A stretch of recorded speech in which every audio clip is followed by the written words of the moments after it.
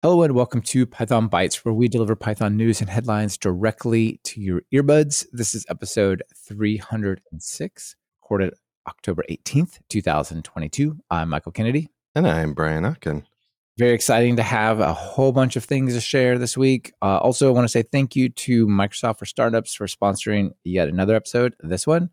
Brian, we've had a very long, dry summer here in Oregon, and I was afraid that we would have like terrible fires and it'd be all smoky and all sorts of badness. And there have been plenty of fires in the West, but not really around here for us this summer. We kind of dodged the bullet until like today.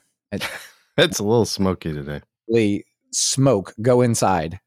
Yeah. I thought we dodged it. Sadly, no.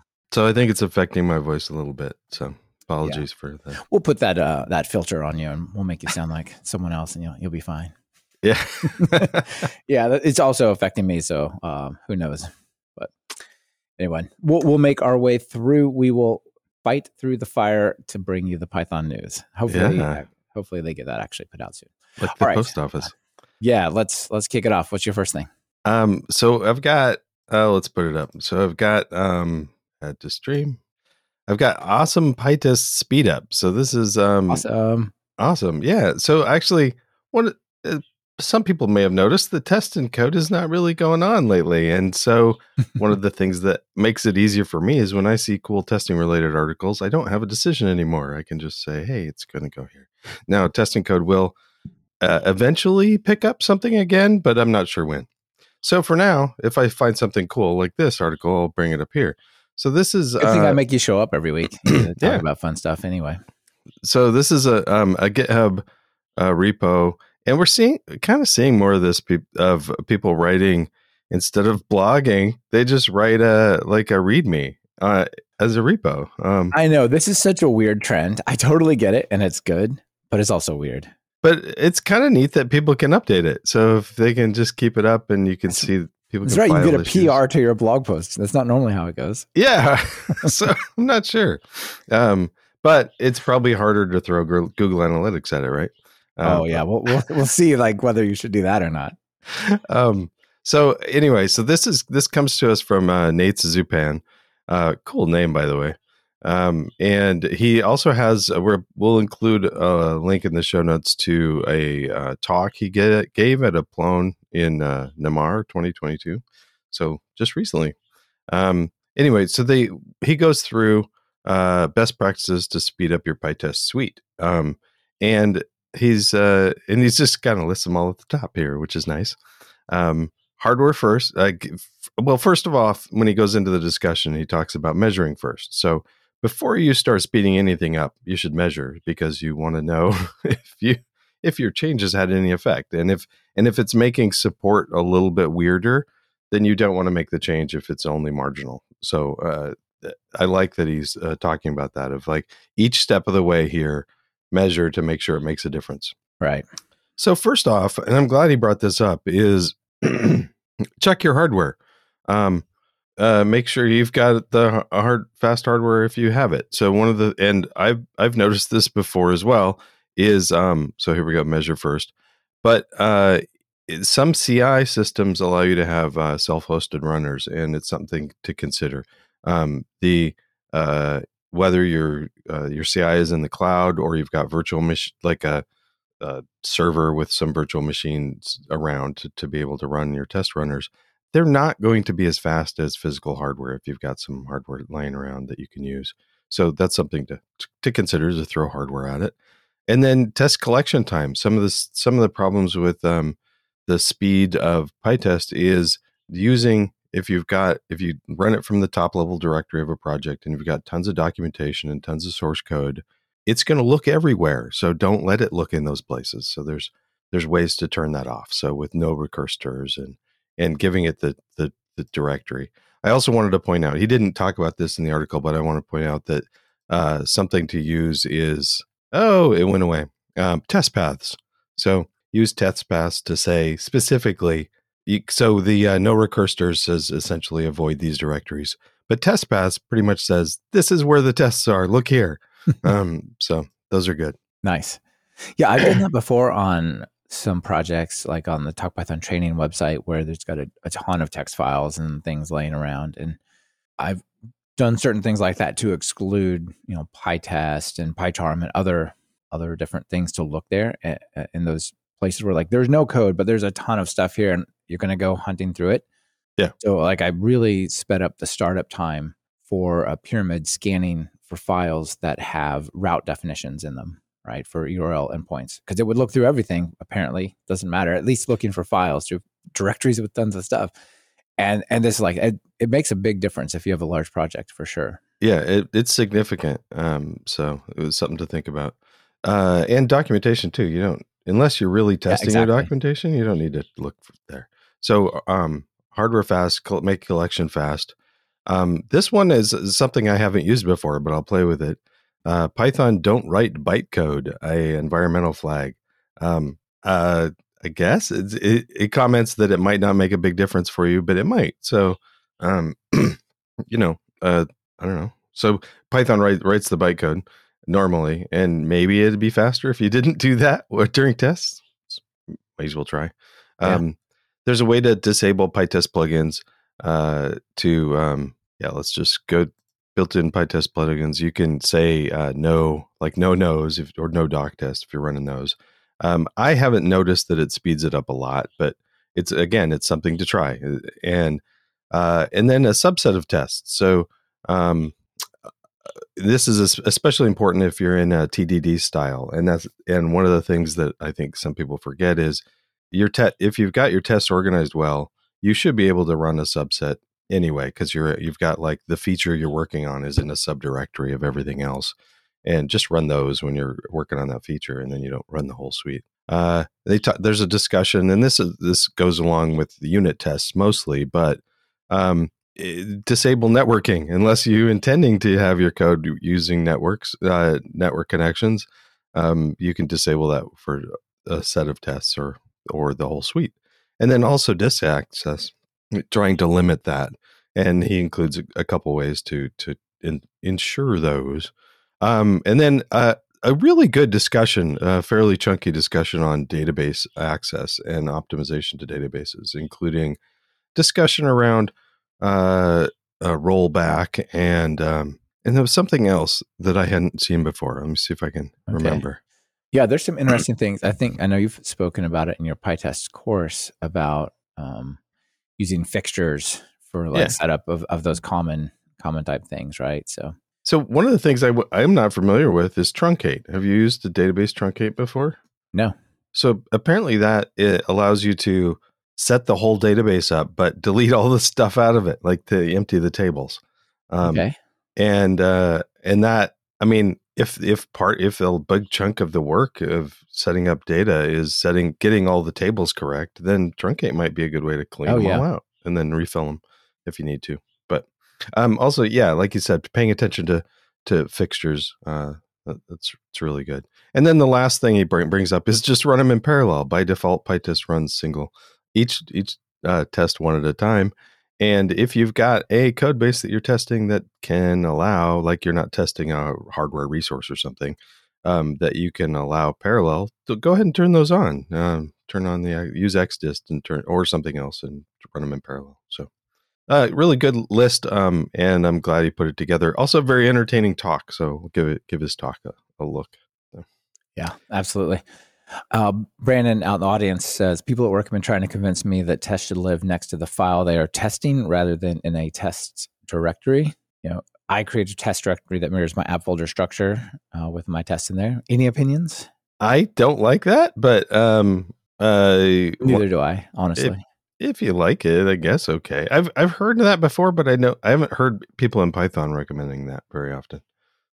Yeah, for me, I feel I understand why. Like, okay, here's the code, here's the test. Maybe the test can be exactly isolated to what is only in that file, but sometime, like as soon as you start to blend together, like, okay, well, this thing works with that class to achieve its job, but it kind of starts to blur together, and like, well, what if those are in the wrong places? Well, now it's like half here, and I don't know. It leads to like lots of I don't know. It's like trying to go to your IDE and say, I have these 7 methods. Please write the test for it. And it says test function 1, test function 2, test function 3. You're like, no. That is not really what you're after. But I feel it kind of leads towards that. Like, well, here's the file. Let's test all the things in this file. And which is not necessarily the way I would think about testing all well, scenarios. Also, are you really testing? I mean, it kind of lends itself to starting to test the implementation instead of testing the behavior. Yes, exactly.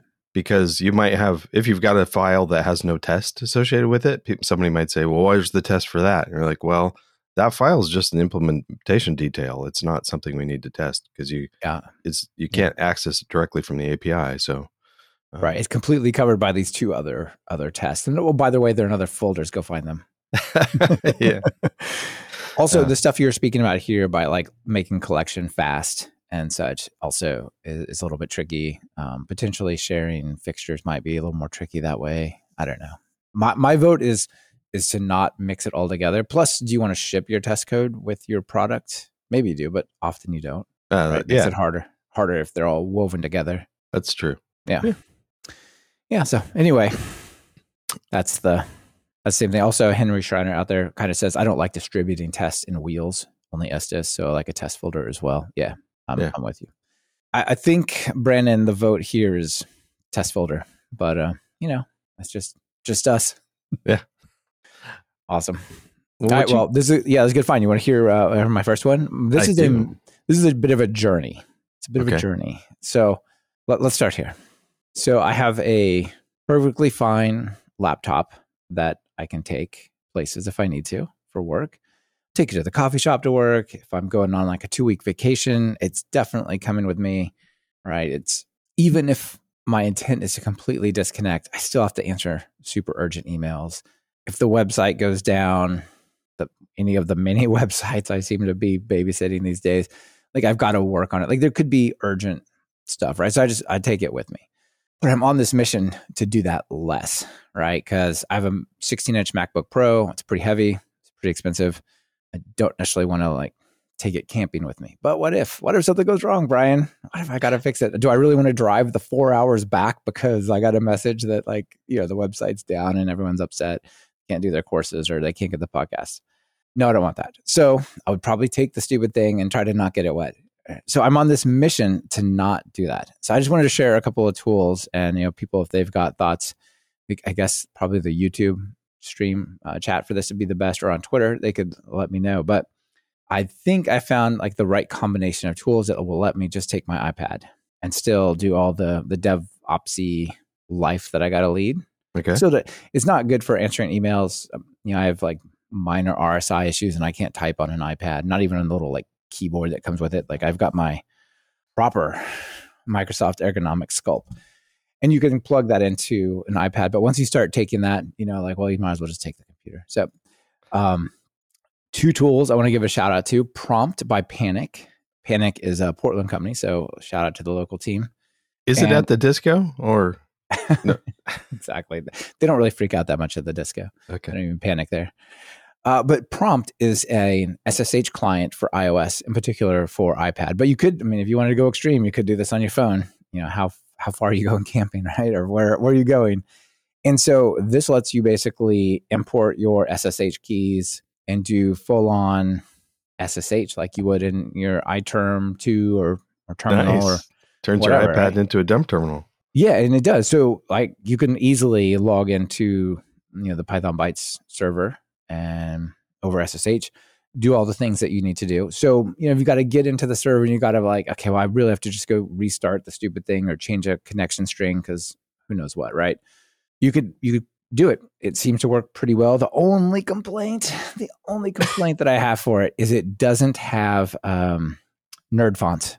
So my posh, dude, this is serious business. Don't laugh. My nerd fonts, I can't do PLS.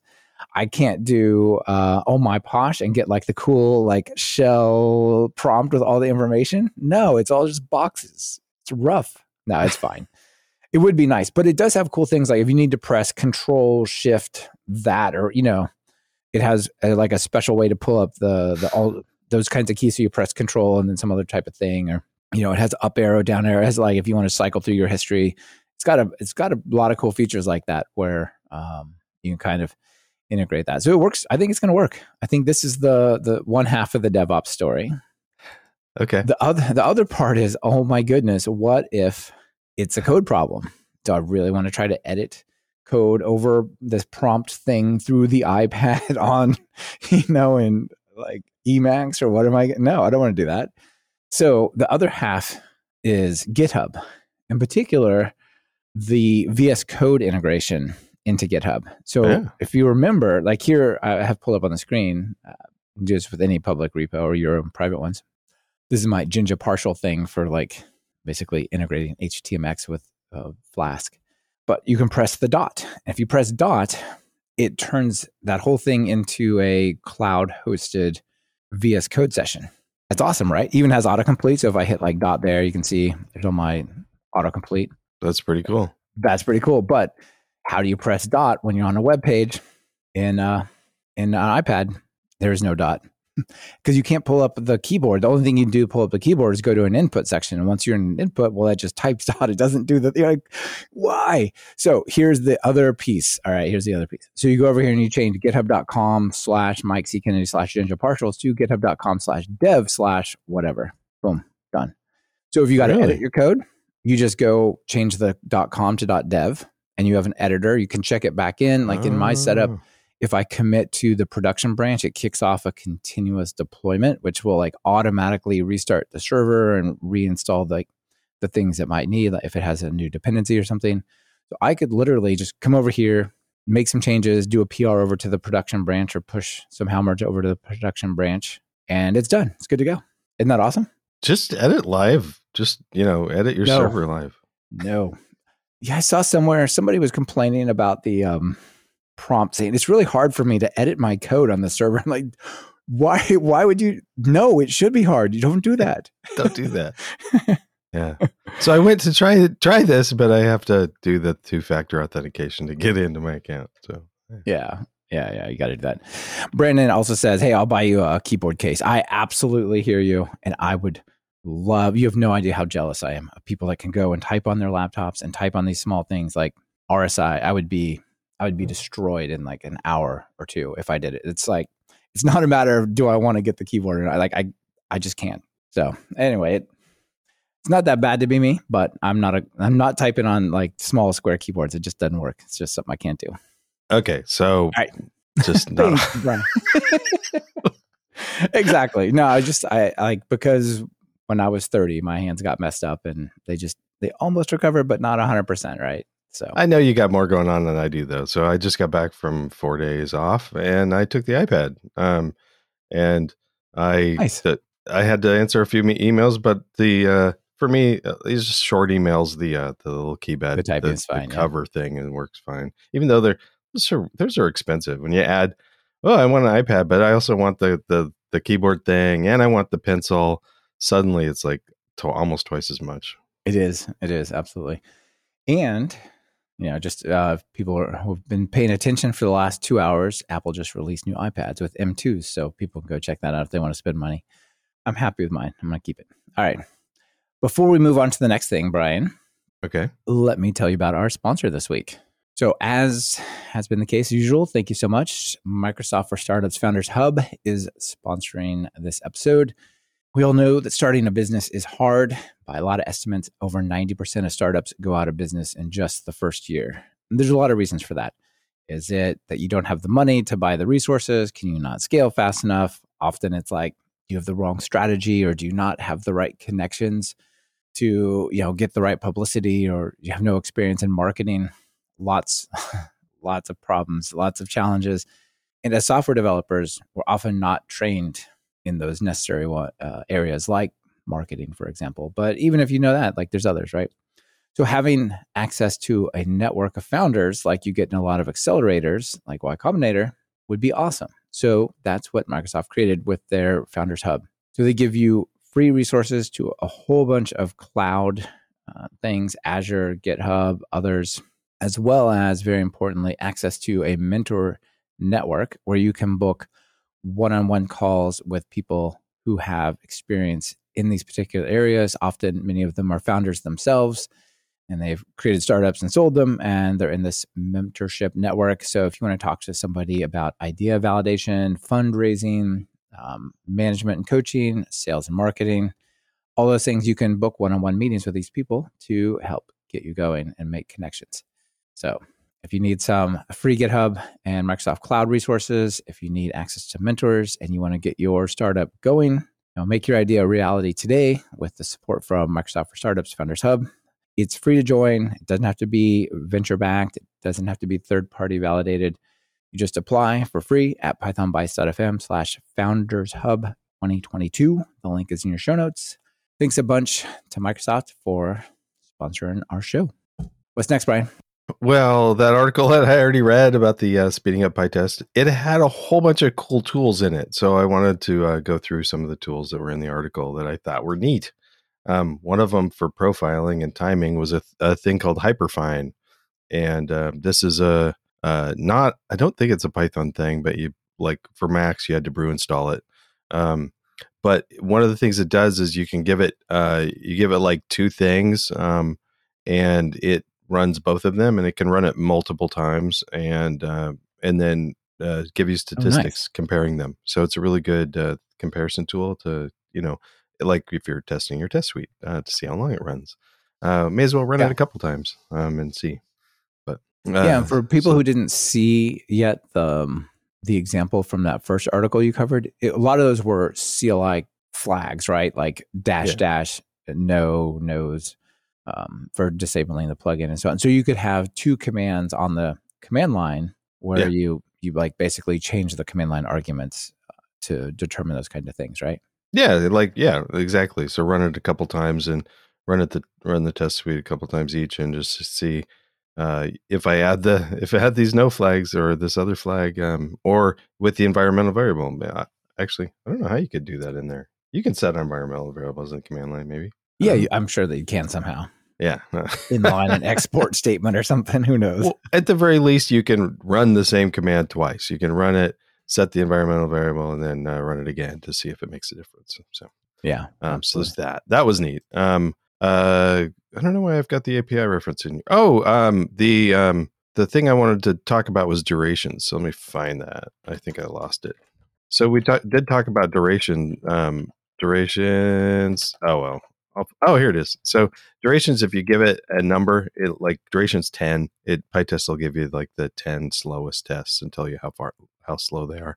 But you can, if you don't give it anything, it just does all of it. But the other thing that's been fairly recent, it wasn't there when I started using PyTest, is durations min. So you can give it when you give it durations with blank or n0, it times everything, but that might be overwhelming. So you can give it a minimum duration in seconds to only time the tests that are all over a second or something like that. Right. If it's really if it's 25 milliseconds, like just I don't want to see it. I'm not going to spend time trying to speed that up, but yeah. Another cool thing brought up was a PyInstrument, which is it's a very pretty way to look at the times that you're spending on different things. It's not just for testing, but you could use it for other stuff. But apparently in the user guide, there is specifically how to profile your tests with PyTest using PyInstrument. So that's a cool bit of documentation. This doesn't actually look obvious. So maybe I'm looking at this wrong, but I'm glad they wrote this up. So this is kind of cool. Basically profiling your interesting. And you do it as a fixture. Yeah. And so you create the profiler, you start the profiler, then you yield nothing, which triggers the test to run, and then you stop the profiler and do the output. That's really cool. Yeah, pretty cool way to do that. So profiling each test. Yeah. It's a bit mind-bending on the coroutines. So it's kind of cool. They're using it as a fixture, because if you had the fixture set up as it's set up by default as a function, so it'll go around every function. But if you set it up as a module, you could just find the slow test modules in your system, which might be a easier way to speed things up for looking. Anyway, right.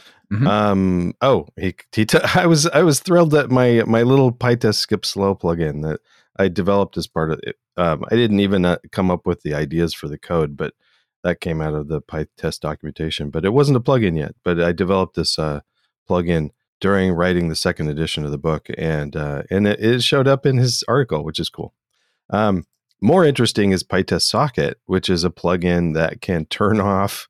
It just turns off socket Python socket calls, and then it raises a particular exception. So it doesn't, like, if you just install it, it doesn't turn things off. You have to pass in a disable socket to your test suite, and then it turns off accessing the external world. So this is a kind of a cool way to easily find out which tests are failing because your network is not connected. So then go figure out if you want to say definitely don't talk to the network or don't talk to the database, turn off the network and see what happens.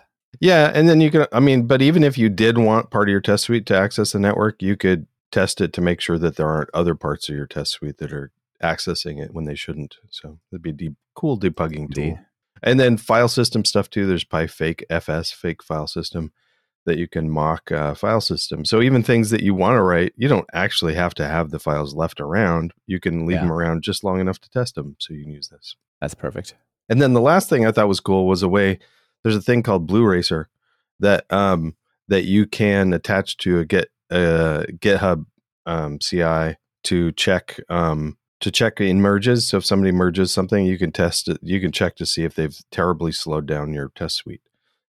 So it kind of reports that. It doesn't, I don't think it fails on slower tests, but it just sort of reports reports what's going on. So yeah, it gives you a little report of like what happened on the branch and if the test suite slowed down. So good things to know. Yeah, that's a cool project, Blue Racer. Nice. Okay. And it's automatic, which is lovely. Yeah. So nice. All right. Well, I've got one more item for us as well, Brian. Yay.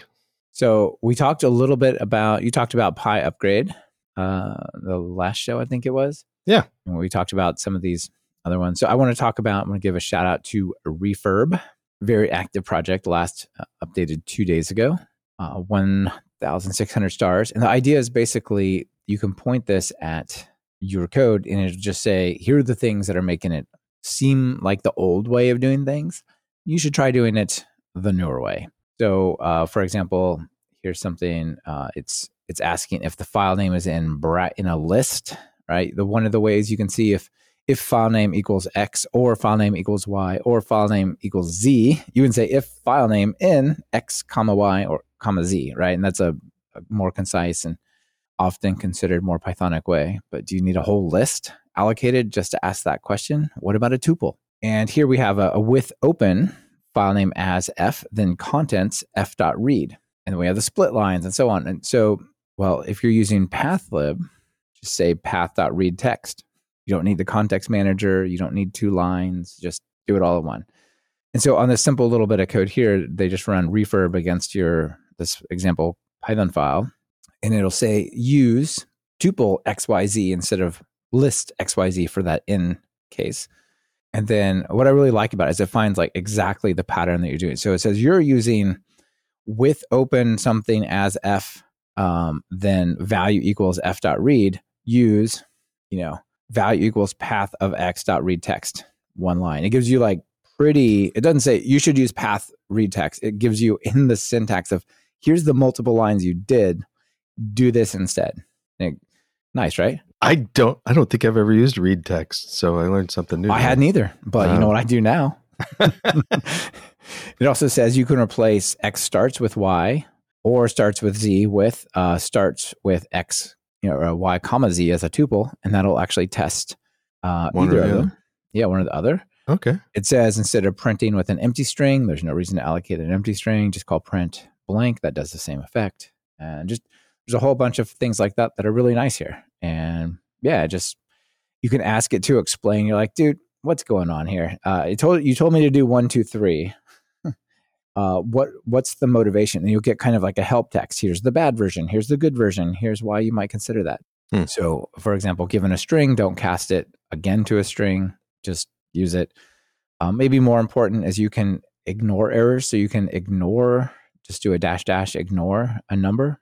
There's one, which I'll show you in a second, which I've started adopting that for when I use it. Or you can put a #no QA and put a particular warning to be disabled, or you can just say, no, just leave this line alone. Like, I just don't want to hear it.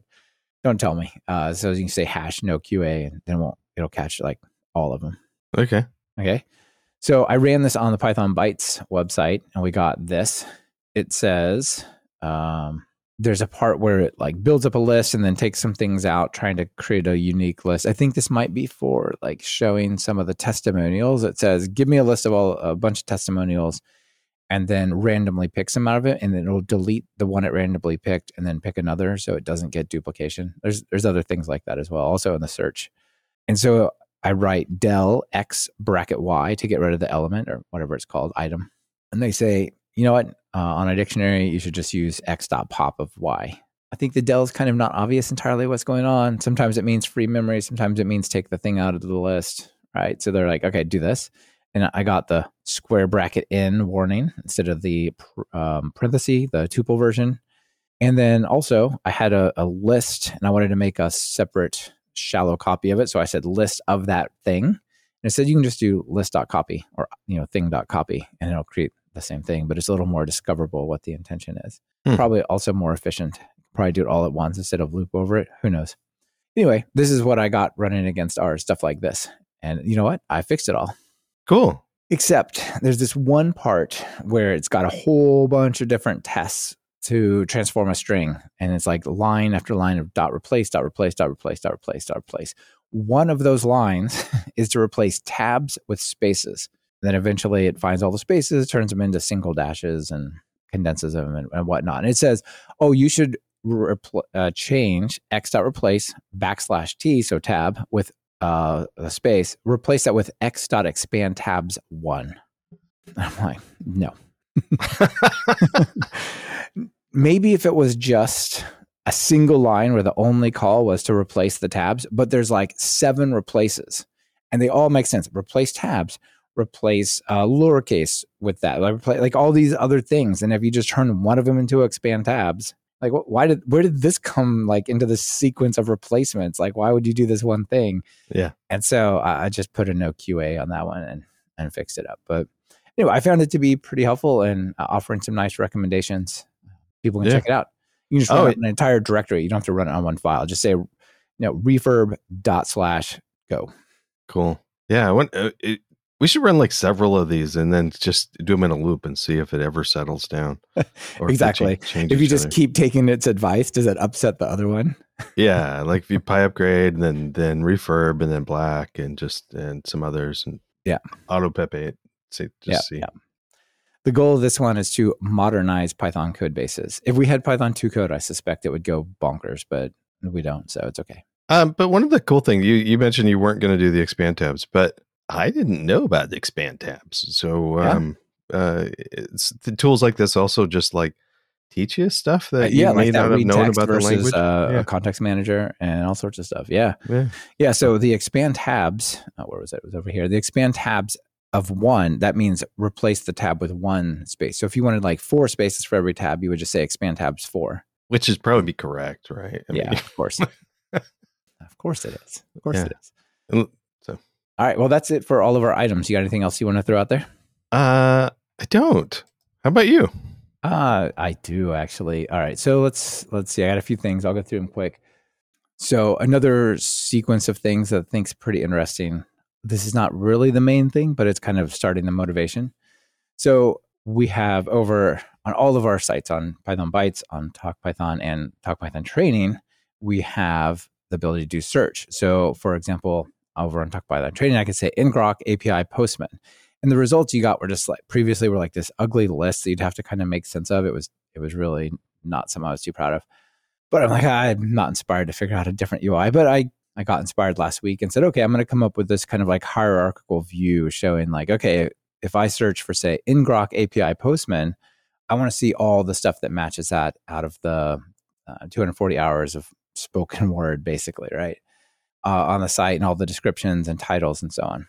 And so, like, for example, this Twilio course I talked about used all those things and actually has one lecture where exactly it talks about all 3 of those things. And then others where they're in there, but like one video talks about ngrok, then another one talks about an API or, some it's not really focused, right? And here, just Yeah. in this course, like it doesn't even exist in a single chapter, but across the 100 days of web in Python, like all those words are said. All right, so I came up with this search engine, and well, the search engine existed, but it wasn't running it wasn't basically hosted in a way that I was real happy with. So what I did is I took some of our advice from 2017.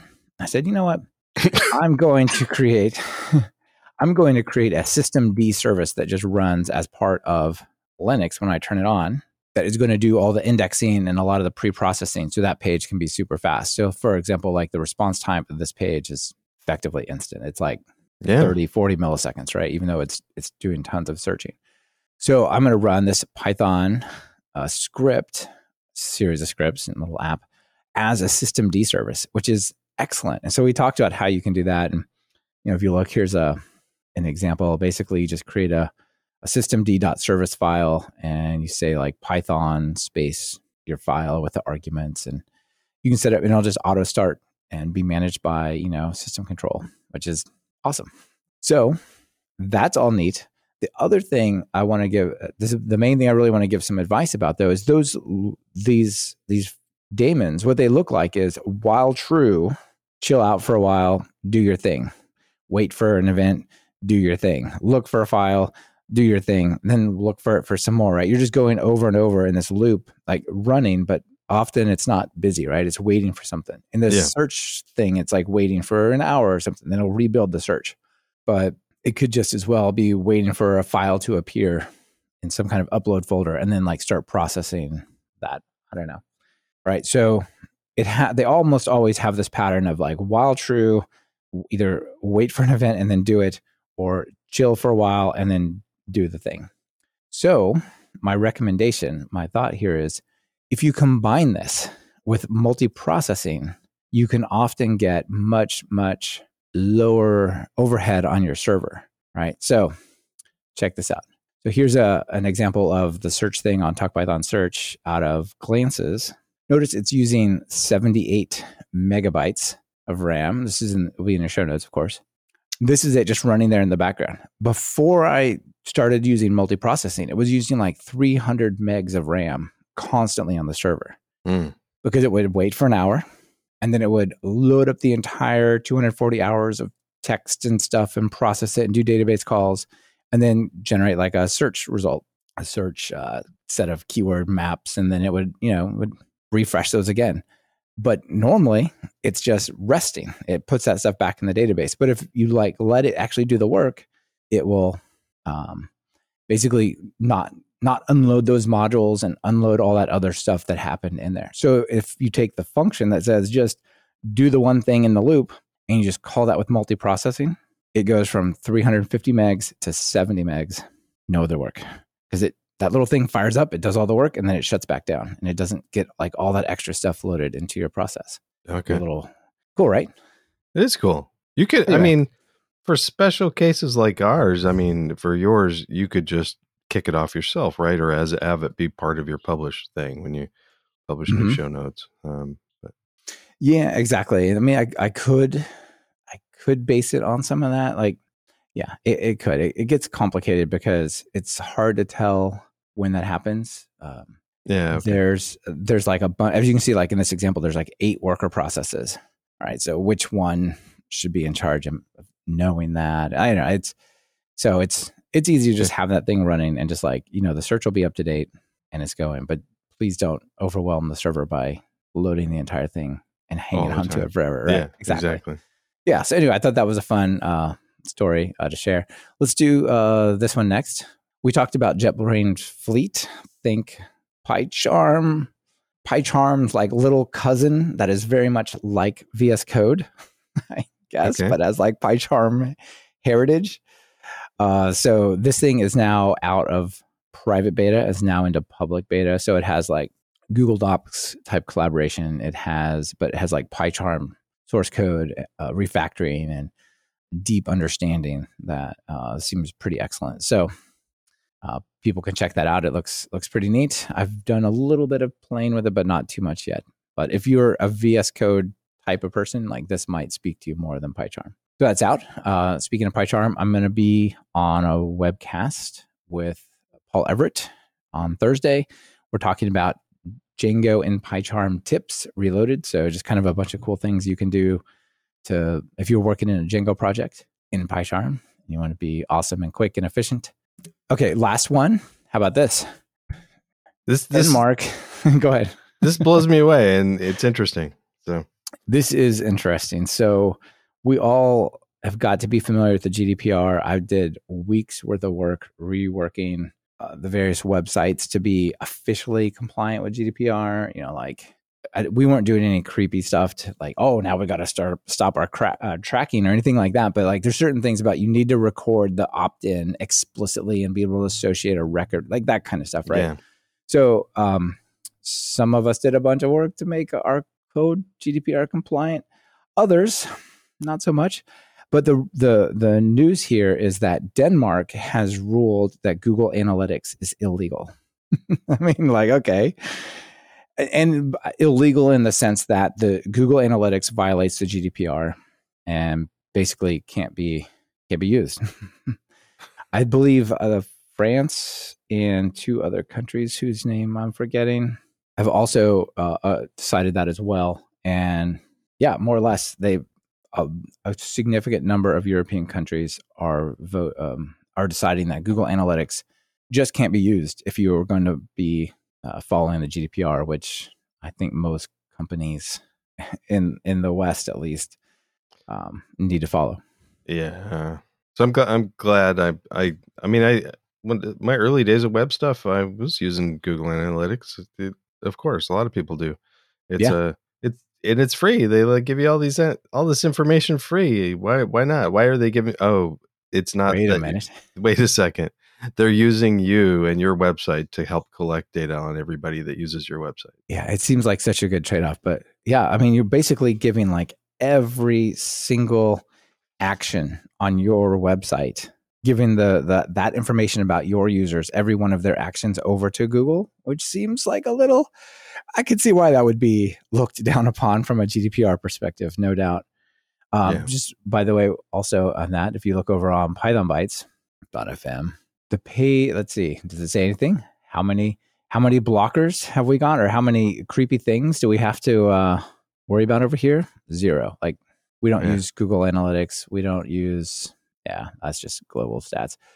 But we don't use Google Analytics or any other form of client-side analytics whatsoever. So I'm pretty happy about that, actually. But check out the video by Steve Gibson. It's an excerpt of a different podcast, but I think it's worth covering. It's pretty interesting. Yeah, it's something to watch at least. Yeah. Yeah. Ikavu points out in the audience, like, how can you enforce something like that? That is Google Analytics being not allowed. It's embedded in so many sites everywhere. Sometimes you don't even manage it. You just enter an analytics ID. Yeah, it's honestly a serious problem. Like, for example, on our Python Bytes website, if you go to one of the newer episodes, they all have a nice little picture. That picture is from the YouTube thumbnail. Like, it literally pulls it straight from YouTube. The first thing I tried to do, Brian, was I said, well, here's the image that YouTube uses for the poster on the video. So I'll just put a little image where the source is youtube.com/video poster, whatever the heck the URL is. Yeah. Even for that, Google started putting tracking cookies on all of our visitors. Like, come on, Google, it's just an image. No. Tracking pixels. Yeah. Yeah. And so, or cookies, right? So what I had to end up doing is the website on the server side looks at the URL, downloads the images, puts it in MongoDB. And when a visitor comes, we serve it directly out of MongoDB with no cookies. Like, it is not trivial to avoid getting that kind of stuff in there, because even when you try not to, it shows up a lot of times, like Ikavu mentioned. Yeah. The way it gets enforced, somebody says, here's a big website, they're violating the GDPR. We're going to I'm going to report them, basically, is what happens, I think. Yeah. But I think for small fish like me or something, it's just, if a country says don't do that, maybe I won't, because they might have good reasons. So yeah, I mean, if you're a business, you got to worry a lot more. I don't think any individual will ever get in trouble for that, but it's also, I mean, think about how much you're exposing everybody everybody's information. And that you can't know before you go to a website whether that's going to happen. It's already happened once you get there. So I guess see our previous conversation about ad blockers, next DNS. Do we hate creators? No. Do we hate this kind of stuff? Yes. Yeah. Anyway, Also information is interesting. So, but just pay attention to what you have, because you don't need Google Analytics to just find out which pages are viewed most. Absolutely. Things like that. You can use other ways. So, yep. All right. Well, that's a bunch of extras, but there they are. That's so serious, though. Do we have something funny? We do. Okay. I got some. This is very much. I picked this one for you, Brian. Okay. So this has to do with testing. Tell me what's in this picture here. Describe for our listeners. I love this picture. This is great. So it says all unit tests passing, and it is a completely shattered sink. They're the only thing left of the sink is the faucet is still attached to some porcelain. You can turn it on and it goes down the drain. Actually, so you've even got integration tests passing. Yeah, you do. This is pretty. Yeah, this is pretty. Not 100% coverage, but yeah, right. Not 100% coverage of the sink. Yeah, there's this sink and it's completely smashed. There's just a little tiny chunk fragment of it left, but it's got the drain and the faucet is still pouring into it. Unit test pass. I love it. Yeah, you might even cut yourself if you tried to wash your hands in this, but but funny. You might. Well, that's good. Fun as always. Thanks for being here. Thank you. Yeah. See you later. Thank you everyone for listening. Bye.